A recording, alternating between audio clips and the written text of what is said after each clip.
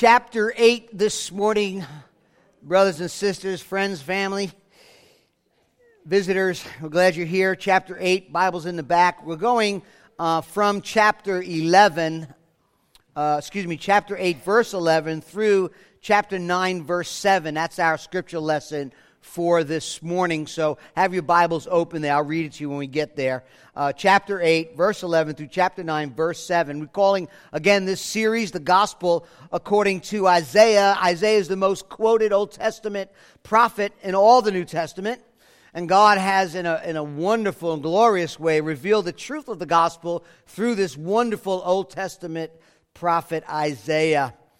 Probably in any other prophetic book in the Old Testament, we see Jesus and His glory. We'll see it today in a great way.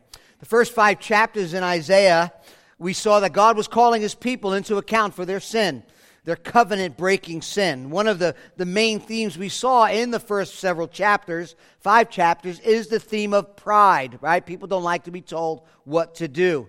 And if you remember, this was a time during a king of Judah. His name is Uzziah. Who's the king? Come on, everybody. Did I get that right? I get that right. Let me go turn. Yeah. And Uzziah was a good king, a beloved king. I mean, he had some issues, had some problems, we know as well. But he had brought the nation and Judah and Jerusalem to some prosperity. And they were doing well. And sometimes when we do well, pride becomes an issue, right? So prosperity and pride sometimes, many times, go hand in hand. And what you find, and what we find, they found, is that when things went really well, they began to turn their back on God. They began to not trust God. If you remember, Uzziah, the king of Judah, also was not only doing well himself, but him too got caught up in that issue of pride and went into the temple, if you remember, to offer sacrifices, which only the priest was supposed to do. And then God, struck him with leprosy, and he died as a man with leprosy. We get to chapter 6, we see if there was any pride or any kind of personal self-exaltation in Isaiah the prophet, that came crumbling down. Chapter 6 says it was in the year that Uzziah died that Isaiah was brought into the throne room of God, where he saw the Lord seated upon a throne, and the seraphim were crying out and worshiping, "Holy, holy, holy is the Lord. The whole earth is full of His glory." Isaiah finds himself in his throne room, seeing the majesty and the beauty and the holiness of God. And as anyone would find themselves, he says, "I am undone. I am a man of unclean lips." His sin is ever before him. And God has mercy upon Isaiah. In chapter 6, as he sees the holiness of God, he sees the brokenness of his sin, God has mercy upon him and forgives him, cleanses him from his sin, and removes his guilt. An act of God's grace. And then Isaiah is sent on mission to go to the nation, not only Judah, but other nations, but primarily to go to the nation of Judah with a mission and proclaim the word of God. But the bad news we learn in chapter 6 is Isaiah gives this mission, and then God tells him, listen, the word you're going to speak is only going to make their heart harder. Say that 3 times. As we get to chapter 7, we looked at last week, and through chapter 9, there's another king. Uzziah, chapter 6, has died. Now King Ahaz is king of Judah. He's the grandson of Uzziah. Uzziah had a son, his name was Jotham. Jotham reigned even while he had leprosy, and now Jotham is dead, and Ahaz, A-H-A-Z, Ahaz, is king. Now, if you remember from last week, I'm just going to go through this so we're all on the same page. If you remember from last week, you turn in your Bibles to Isaiah chapter 7.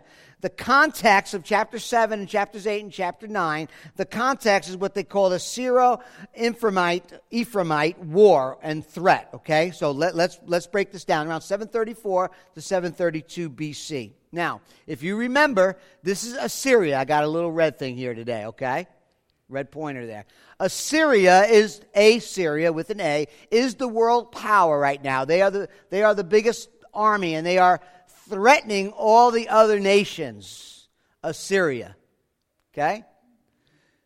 Syria down here, and Israel down here. Now remember, Israel and Judah, under Solomon, the nation of Israel, the 12 tribes split in two. Israel to the north, Judah to the south. Israel's city is Samaria. That's their main city. Syria, their main city is Damascus. So Syria and Israel, also known as Ephraim, are feeling the pressure and threat of Assyria. Syria is looking to conquer land, be the world power. And these two kings, Syria and Israel, you see in chapter 7, verse 1, Rezin, the king of Syria, and Pekah, the son of Remaliah, the king of Israel. These two come together and say, hey, let's join together. Let's have a pact. Let's have an alliance. Two of us is better together, and we could keep Assyria from attacking us. And we could, two's better than one, and we could work together. Sounds like a good idea. So they decide to come together. They say, well, you know what? Let's get Judah to the south to join us. The king of Judah, as I mentioned, was Uzziah, now it's Ahaz, is like, no, I don't think so. I'm not going to join this alliance, especially because when they wanted them to join, they threatened them. It's like you don't even really get very far with threatening, right? Join us, if not, we'll kill you. It didn't work. So Judah says, you think I know what I'll do? I'll go to Assyria and ask that king for help. You see what's going on. So Judah joins forces with Assyria, has a pact, has an alliance with them because of the threat of Syria and Israel toward Judah. Following that? That's pretty. Hopefully you could follow that. They were afraid, and Judah was afraid, so Judah went to Assyria for help. Now, if you read 2 Chronicles, you can read 2 Kings, you'll find out that Judah's king Ahaz went to Assyria and looking for help. He was scared. Obviously, Judah's a smaller nation. Judah goes to Assyria, asks for help. Assyria's like, sure, we'll help you. No problem. We'll keep Israel, we'll keep Syria away from you. And what that was, as we learned last week, is that Judah's king Ahaz was not being faithful to God. That Ahaz, Judah's king, was not being faithful, was not trusting in the Lord. And we ended last week with God giving Isaiah, well, first turn with me in chapter 7, verse 2. It says, when the house of David was told, that's Judah, is the only one loyal to David. Chapter 7, verse 2, when the house of David was told, Syria is in league with Ephraim, that's Israel, the heart of Ahaz, that's the king of Judah, and the heart of his people shook, like trees and forests shake before the wind. In other words, they were very, very afraid. Isaiah comes along and says, listen, I have a word from the Lord, King Ahaz of Judah. I have a word from the Lord. Look with me to verse 4. The Lord says to you, King Ahaz of Judah, be careful, be quiet, don't fear. Do not let your heart be faint. The two smoldering stumps of firebrands at the fierce anger of Rezin and Syria and the son of Remaliah. Don't be afraid of those two. You don't need to run to Assyria. Don't be afraid. And of course we know that Judah, Ahaz, the king of Judah, didn't listen. And God in his grace gives, if you remember from last week, two signs through Isaiah to the king to trust him. He gives him a son. Remember, we looked at chapter 7, verse 14, that a son would be born. His name would be as Emmanuel, God with you. God is with you, Judah. God is with you, Ahaz. Trust him. Then in chapter 8, verses 3 through 4, God gives Isaiah the prophet a son, Maher-shalal-hash-baz. If you're looking for a name, there's one for you. These two signs were meant to tell God's people, God is with you. Maher-shalal-hash-baz means that Syria is going to fall, Ephraim is going to fall, Israel is going to fall. You could trust God. But he won't listen. So God says to Judah, listen, this is what I'm going to do. I'm going to keep my promise. Syria and Israel are going to fall. I'm going to allow the Assyrians to come in, and I'm going to allow them to decimate Israel and Syria. Assyria is going to decimate Syria and Israel. But, this is where we ended last week, but because you didn't trust me, Judah, because you didn't trust me, King Ahaz, they're not going to stop coming down that Fertile Crescent down. They're going to come marching into Jerusalem as well because you did not trust me. And I'm going to use that nation as a way in which to chastise you and discipline you for next time you need to trust me. And that's exactly what happened. Assyria marches through down into Syria, into Israel, and then down into Jerusalem. But God stops them from destroying the southern kingdom for the moment. That's where we pick it up. Okay? Chapter 8, verses 11 through 18. 3 movements: trust and hope, gloom and doom, triumphant son and king. I know, not very pretty, but there's your outline. Trust and hope, gloom and doom, triumphant son. Now, Isaiah, if you got your Bibles open, I hope you do. Isaiah speaks to the nations, chapter 8, verse 9, where we ended last week, and says to the nations, listen, you people, strap your armor, verse 9, take counsel together. In other words, you guys have worldly wisdom. You all can come together, all the nations, but you know what? It's not going to happen. God is not going to allow you to destroy and decimate Jerusalem. Why? Look at verse 10. For God is with us. There's that remnant. There's that hope. There's that grace. Verse 11, the strong hand, now Isaiah, the Lord is speaking to Isaiah again, the strong hand is upon me. And I could only imagine that Isaiah is saying that, I feel the strong hand of the Lord upon me. Some way saying his presence is so heavy. The exhortation I'm about to give is so intense. His hand is heavy upon me. Maybe because he's a leader. Maybe because he is given such a great task. Maybe because the bullseye of the enemy, the devil and the world is on his back. And he feels that sense of pressure, and he senses the heavy hand of the Lord. Whatever it is, the prophet, the mouthpiece of God, is being told what to do and what not to do, right? Certain things he is to do and certain things he is not to do with his heavy hand upon him. First thing it says, don't talk or join in the conspiracies of the people. Verse 11. Let me read that to you. For the Lord spoke thus to me with a strong hand upon me, and warned me not to walk in the way of this people, saying, do not call conspiracies all this people calls conspiracy. Do not fear what they fear, nor be in dread. For the Lord of hosts, him you shall honor as holy. Let him be your fear, and let him be your dread. And he will become a sanctuary, and a stone of offense, and a rock of stumbling to both houses of Israel, a trap and a snare to the inhabitants of Jerusalem. And many shall stumble on it. They shall fall and be broken. They shall be snared and taken. Bind up the testimony. Seal the teaching among my disciples. Verse 17, I will wait for the Lord, who is hiding his face from the house of Jacob. I will hope in him.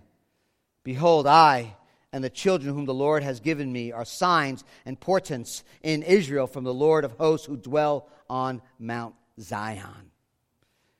So he tells them, don't join in the conspiracies. The first thing, I don't want you to join into conspiracy. And I think what he's saying is, there's a couple of ways of looking at it, but I think what he's saying is, the king of, he's saying, Isaiah, listen, King Ahaz has an agreement with Assyria. They conspire. Don't be like him. The word conspiracy has to do with not only binding relationship, but an intention to overthrow an existing ruler. They conspired together to overthrow and to take care of Syria and Israel. They conspired for their protection. They weren't trusting God. I said this 2 weeks ago, and I think it's true today. Bad choices and unfaithful decisions are made when we are controlled by fear. They conspired, and now there's fear. Conspiracies and fear. Look what he says. Do not call conspiracies, not calling upon conspiracies like the people do, and do not fear what they fear, nor be in dread. Family, fear and faith can't coexist. Fear does not mix with faith. We've talked about this already. Look at the antidote, though, that Isaiah gives in verse 13. What is the antidote to fear? Honor God by considering His holiness and fear Him above all other fears. That's the antidote for them and for us.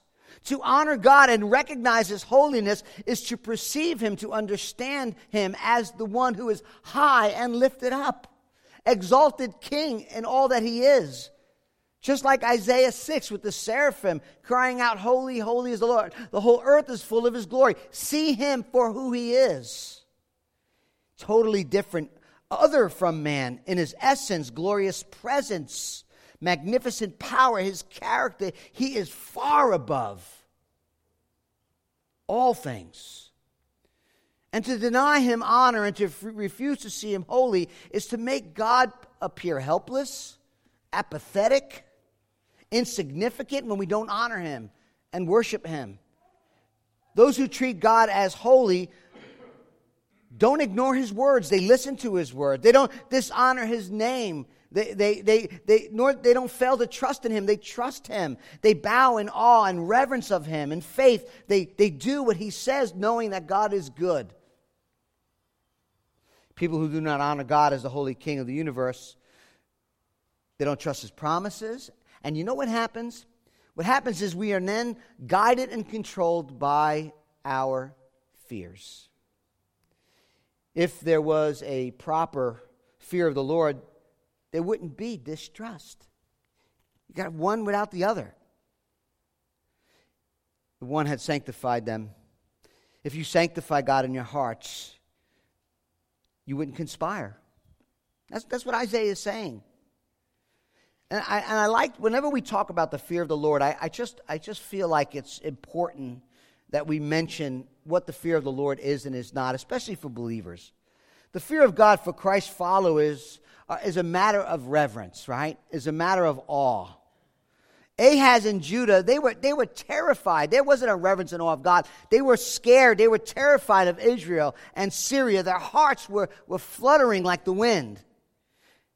They should have feared the Lord. Then they wouldn't fear what things could be done to them when they trusted in God. It was Jesus who said, "Don't fear those who kill the body but are not able to kill the soul. Rather, fear Him who is able to destroy both soul and body in hell." In other words, your proper fear should be upon the Lord.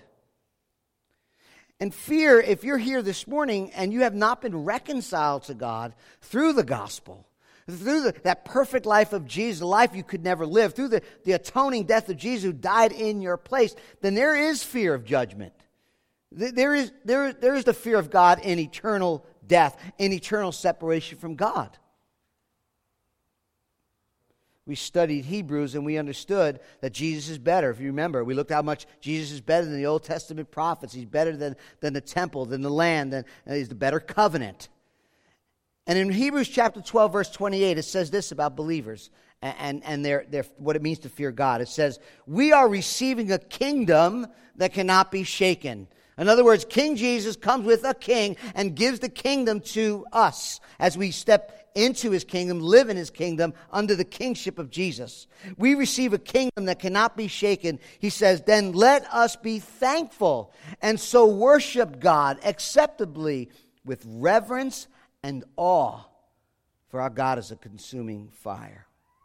You see, as believers and people who have trusted in Christ, Christians, our reverence and our awe is an inward reverence of the heart when we see and we cling to the majesty and magnificence of all of who God is and what God has done in the gospel.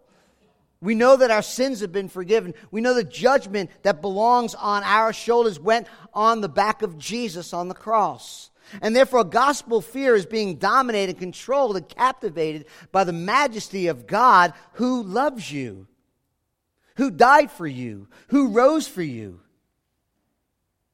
And when we honor Him with reverence and awe, our hearts are captivated by His glory, and our hearts become glad. and thankful. We see his goodness, his mercy, and we know that our sins have been forgiven. And then as Isaiah says, we can have protection, a sanctuary. Verse 14. Look at verse 14.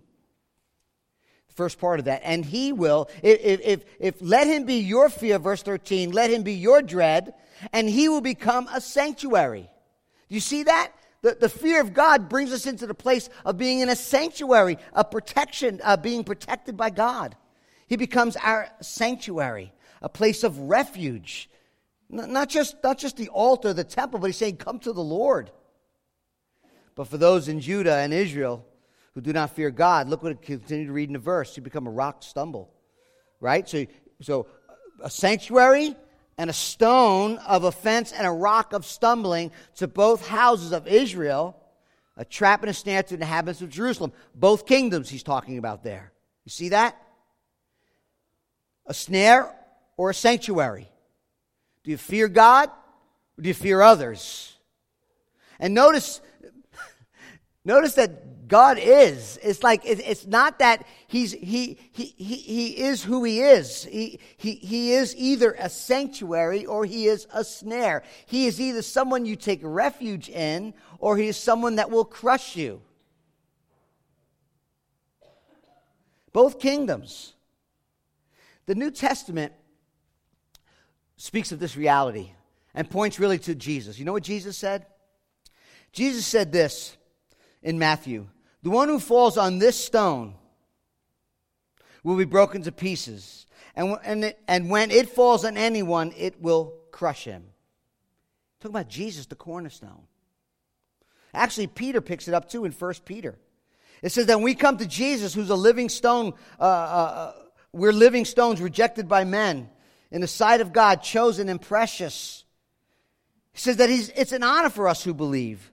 But that stone that the builders rejected, that Messiah, that cornerstone that the builders rejected, that become a cornerstone, became a stumbling rock of offense. So the question for us this morning, is Jesus someone whom you are taking refuge in? Someone who has your protection, where you're forgiven of sins, you've been cleansed and washed, and you're in the presence of God? Or has Jesus become that stumbling block which will crush you? You will have no protection.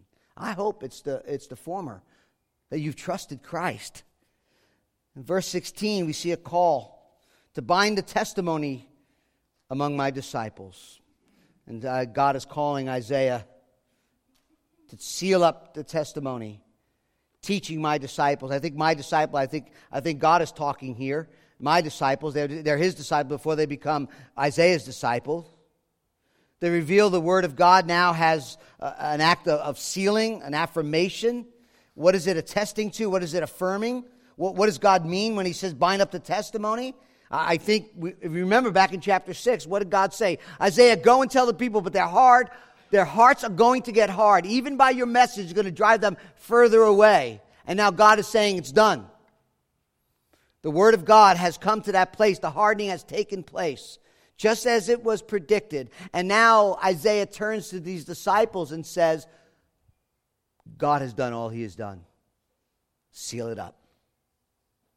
Seal it up. Trust God. So Isaiah and his disciples are told, God does what God says he's going to do, and now that is just really, when you see that, when you trust in God and you see God do what he says he's going to do, that is to make us stronger in our faith, right? Have you seen God work in a way and you're just like, yes, that was an act of God? That is to strengthen our faith. What a contrast to what's going on in Israel. What a contrast to what's going on in Judah. They're not trusting God. They're not resting in the Lord.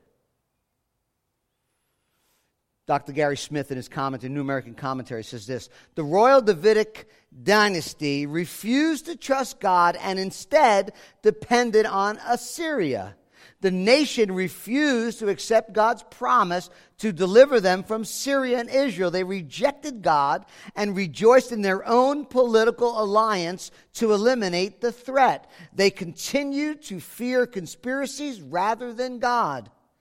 Isaiah's preaching from God was rejected. Therefore, all he could do was to preserve the word of God in the hearts of his disciples, end quote. Strengthen the remnant. And verse 17 and 18 conclude this section. Isaiah recognizing that he and all his disciples can do is just wait. Trust, wait, and hope in God. Now the word wait, when you think of wait, I don't know what you think of, but waiting is not simply waiting. It's part of that. There's a passive sense of waiting, but there is more of that. There's an active sense. So when we wait upon the Lord, we are waiting on him, right? We're not acting in that sense. We're waiting upon him. But there's this attitude, as part of this word, there's this attitude of expectant dependency upon him. In other words, we're waiting on the Lord because we know the Lord will do something. We're waiting, anticipating, looking, watching. That's the way to wait on the Lord. And Isaiah is not disheartened by the rejection of Judah. He realized that God is hiding his face from them. You see that in verse 17 and 18. He understands that God is not happy with his people's sinful rejection of his word, that his face can't shine upon them. Sign of disfavor. You see that there. Verse 17, his face from the house of... I'm hiding my face from the house of Jacob. That's Judah. There's this sign of disfavor upon them. Family, we want the blessing of God. We have to trust him. We want his face to shine upon us. We need to trust him. Right? Lastly, you see in verse 18... Isaiah has these children. There's some funny names. I guess maybe back then it wasn't so funny, but he says, you know what, these are signs and symbols. Sher Jashub, a remnant shall return. That's what it means. He says, my children, God has given me these children, a remnant shall return, which is true. And Maharshala Hashbab, speeding to the plunder, hurrying to the spoil. Yes, it was a message from God that God will take care of Syria. God will destroy Israel. The very existence is a testimony to the people of God. And yet, in the midst of their rebellion, they see these signs and they turn from him. And Isaiah is reminding them of the very last part of chapter 18. God still dwells on Mount Zion. Family, when you see things like that, that is the mercy of God. When you get to this place where God, these people are just continually, you and I just continually rebelling against God, going against his word, going against his will, and he still shows up graciously, lovingly, mercifully. That's the grace of God. And we see that even more so in our next section, which starts with gloom and doom, but we won't end there. Verse 19. And when they say to you, inquire of the mediums and the necromancers who chirp and mutter, should not a people inquire of their God? Should they inquire of the dead on behalf of the living, to the teaching and to the testimony? If they will not speak according to this word, it is because they have no dawn. They will pass through the land greatly distressed and hungry. And when they are hungry, they will be enraged and will speak contemptuously against their king and their God and turn their faces upward. And they will look to the earth, but behold, distress and darkness, the gloom of anguish. And they will thrust into thick darkness. Chapter 9, verse 1. But there will be no gloom for her who is in anguish. In the former time, he, underline that, brought into contempt the land of Zebulun and the land of Naphtali. But in the latter time, he, underline that, has made glorious the way of the sea, the land beyond the Jordan, Galilee of the nations. Isaiah is saying there's a remnant that trust, but there are people who will rebel and not trust the word of the Lord. And what's happening now is they are prone to spiritism. They have no source of confidence, and therefore they're not trusting in God. but they're believing and trusting in myths and superstitions, necromancers. Reminds me of 2 Timothy 4. Paul tells this young pastor, the time is coming when people will not endure sound teaching, but having itchy ears, they will accumulate for themselves teachers to suit their own passion, and will turn away from listening to the truth and wander off into myths. Like then, like today, people will turn their back on God, His Word.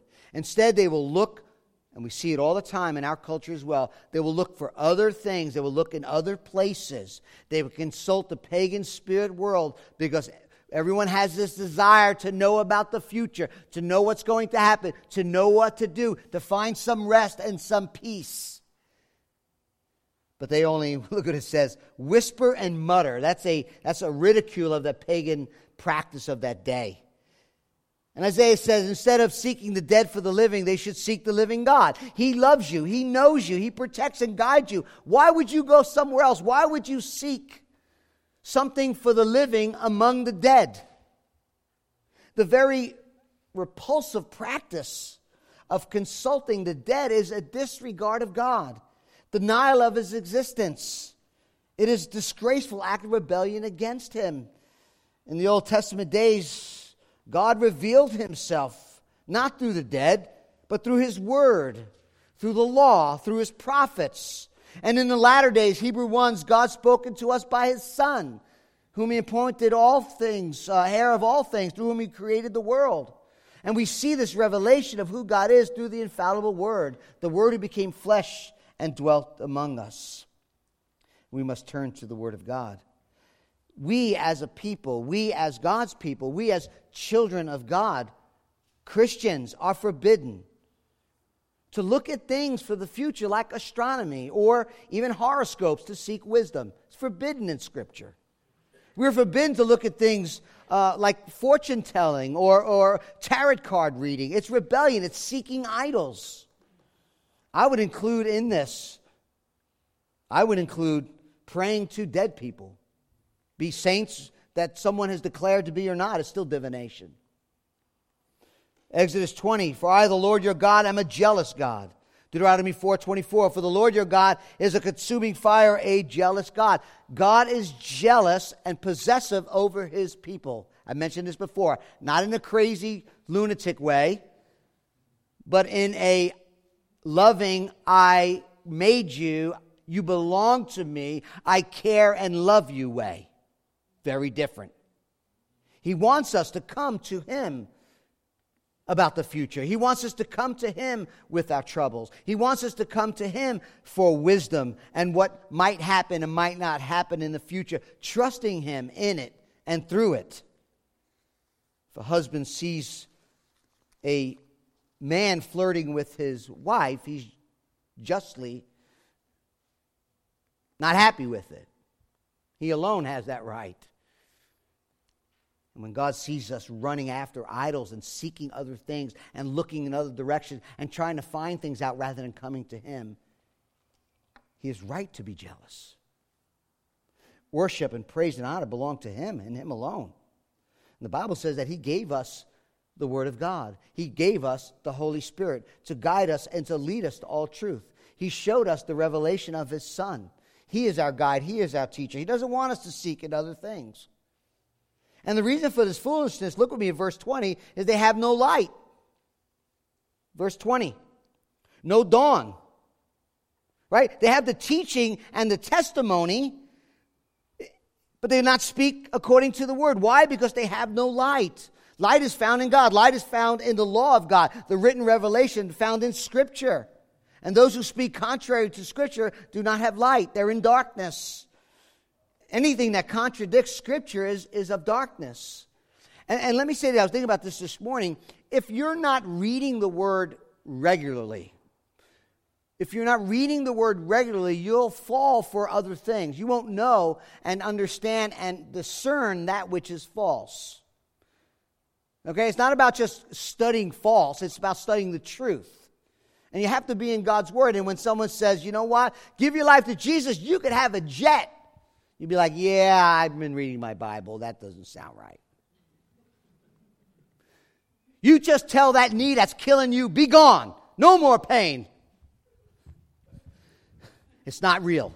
You know, he was crucified on a Roman cross. That hurt, I'm sure. Like, something's not right. You have to be in the Word. Verses 21 through 22 speaks simply of those who refuse the light, refuse the truth, who surrounded themselves with occult practices. They plunged themselves further and further into gloom, famine, despair, darkness. They're looking around, walking around hungry. See that? Distressed, angry, hopeless. Verse 22 tells us that they looked up, they looked down, they looked around. No help. No help at all. Darkness has swallowed up the light when light is extinguished, and now they are in darkness and gloom.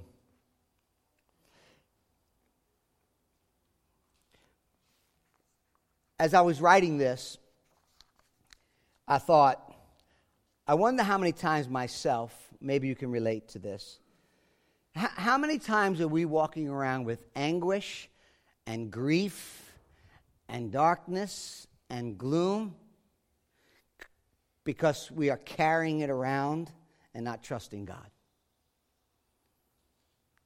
How many times have we just cling to, hold on to, not release, not trust, but just hold tight to the things when God says, give them to me? Don't raise your hand. Maybe you're here this morning and that's exactly what's happening. And God is saying, listen, trust Him. Trust Him. Give it to Him. Leave it in His hands. Leave it in His hands. Don't carry around the burden yourself. Give it to the Lord. Don't walk in darkness. Don't walk in gloom. Don't walk in anguish. Jesus said in John 3, this is judgment. Light has come into the world. And people love the darkness rather than the light because their works were evil. For whoever does wicked things hates the light and does not come to the light lest his works be exposed. But whoever does what is true comes to the light, so that it can be clearly seen that his works have been carried out in God. That word carried out means done by the power of God.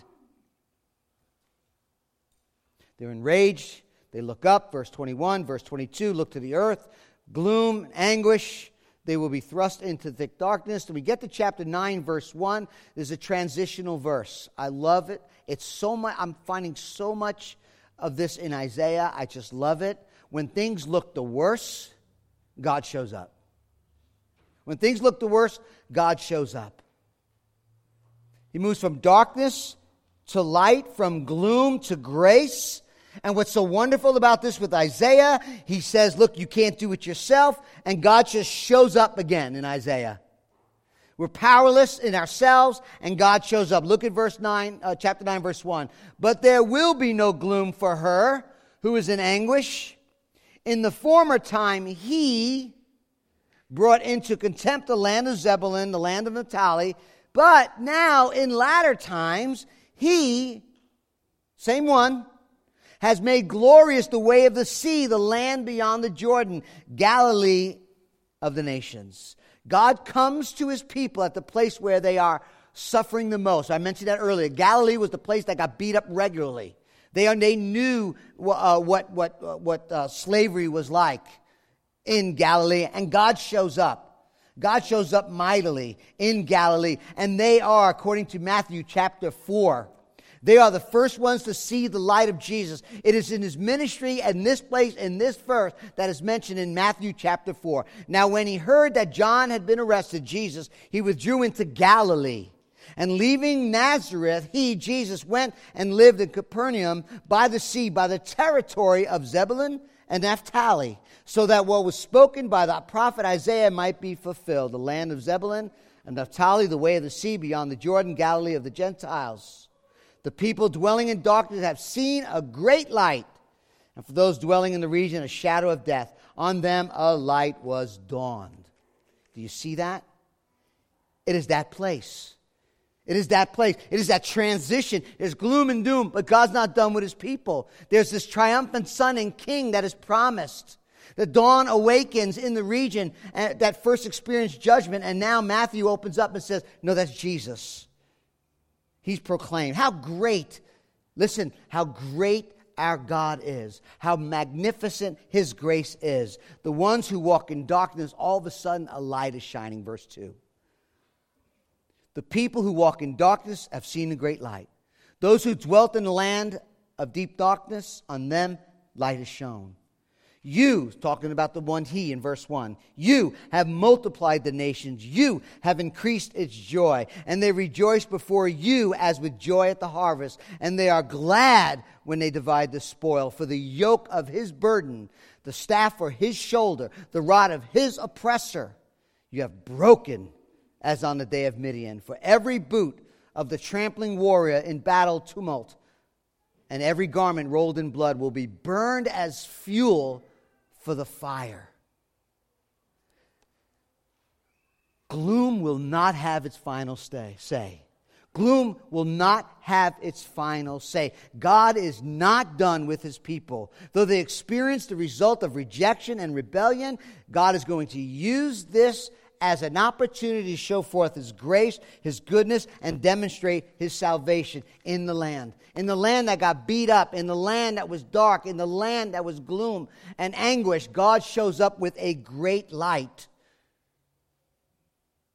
Every human attempt to bring light failed. And yet God shows up. He doesn't show up because he has to show up. He doesn't show up because of some human effort. He shows up by grace. This is a matter of grace. The light, the joy, the peace of his coming age is in sharp contrast to the broken, the gloom, and the darkness of that day and of our day. There's light. Jesus said, I'm the light of the world, remember? Whoever follows me will not walk in darkness but have the light of life. And all human history, no matter how wonderful or how great or how smart we think we are, and trying to have a plan for some sort of righteous government, some sort of righteous people, human heart, the sin of humanity creeps in and makes it impossible. Now, some are better than others, but nowhere has been a form of righteous government that we see here.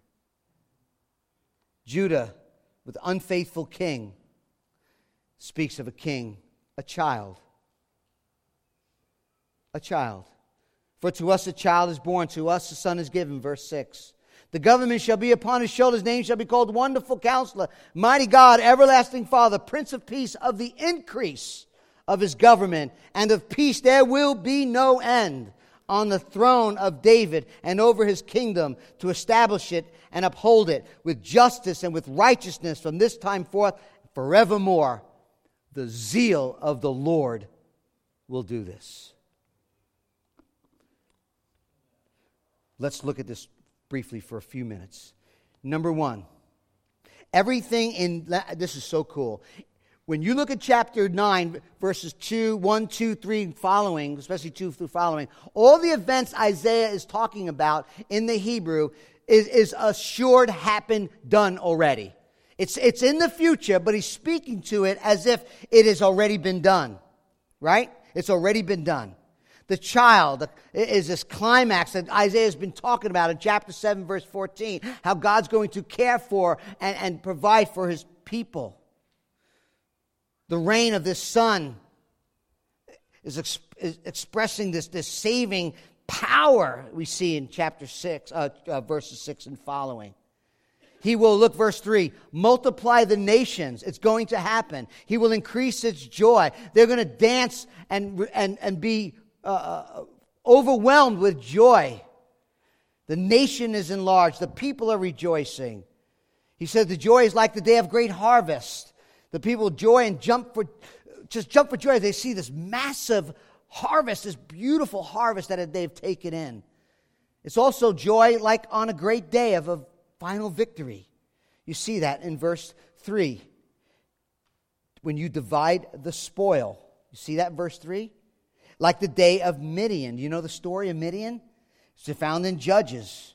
Gideon defeats them, and the Midianites who were overwhelmingly going to take out Israel, God caused the terror of the Lord to come upon them.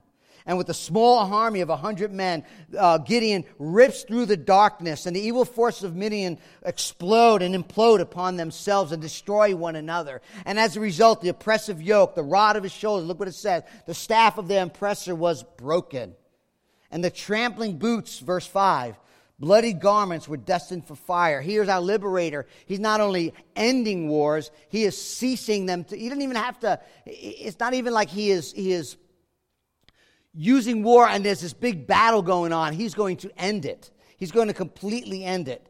The boots and the garments will be done. There'll be no need for war. Every mechanism of tyranny will be burned up. I mean, you see this unbelievable victory of this one that Isaiah is talking about. Who is he? Who is he? Who is this one? He, you, son. Who is the one that God is going to use to bring an eternal kingdom? A child, he says. Look at verse 6 again. A son.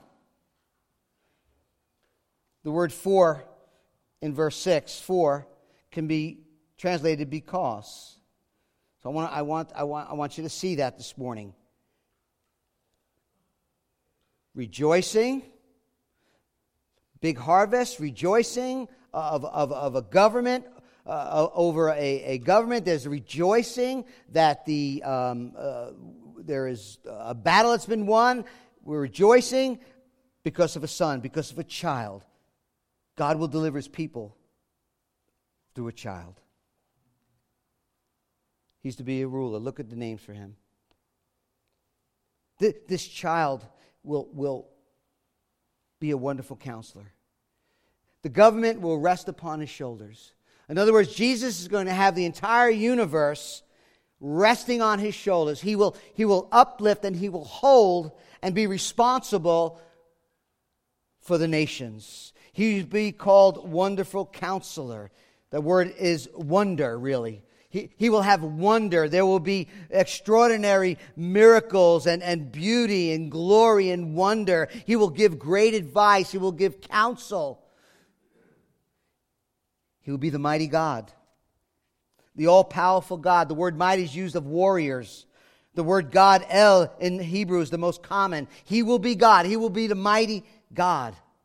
Speaking of wonderful counsel, mighty God, someone wrote, I read it this week, someone wisely said this: power uninformed by wise counsel and counsel powerless to act are both unfruitful, end quote. But that's not what you have.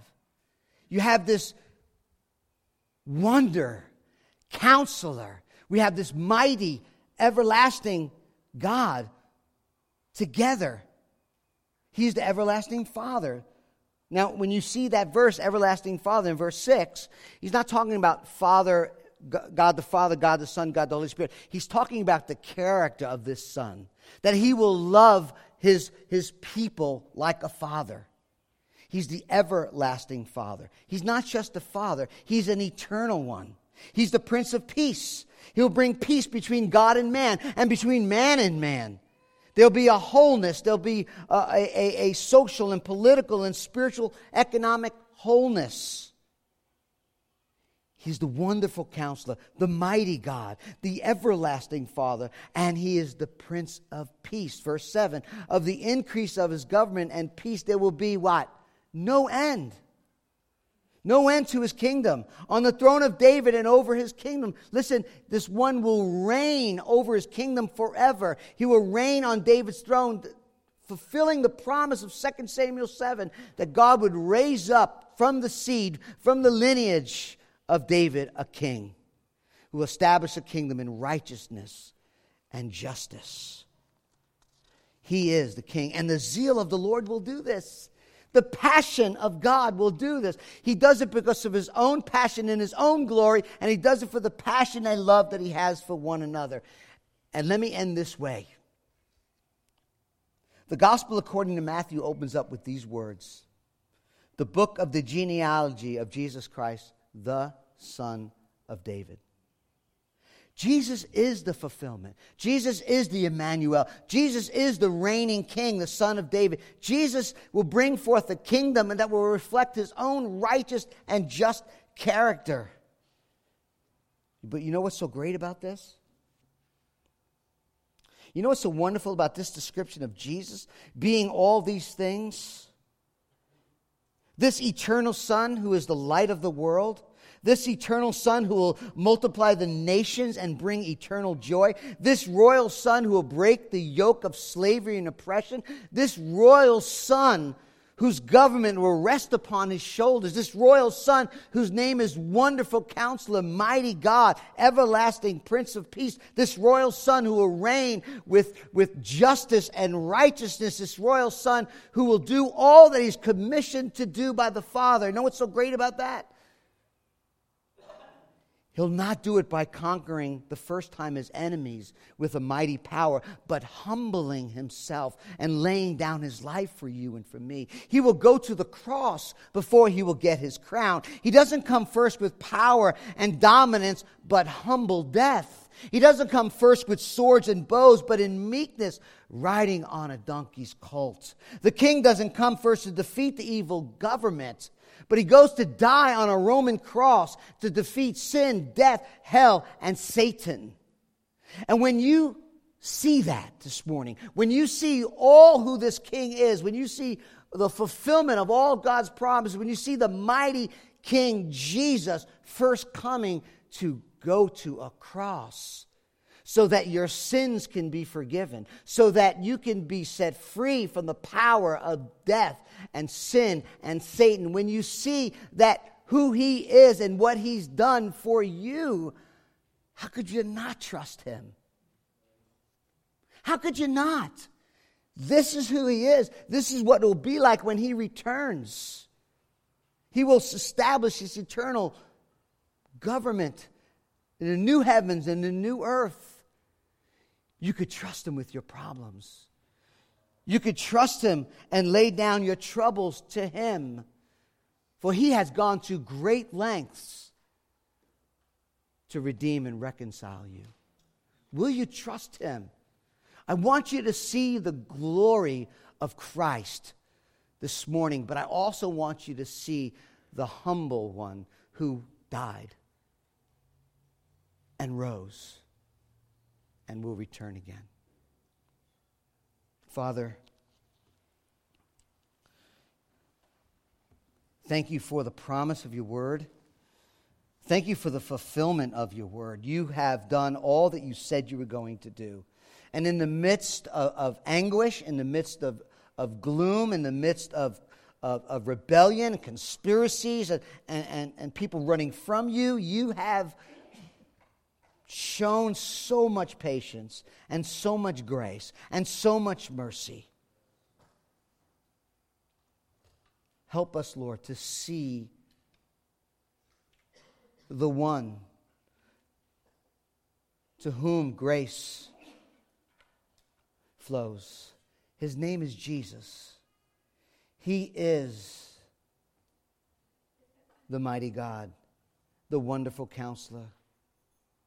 He is the everlasting Father, the Prince of Peace.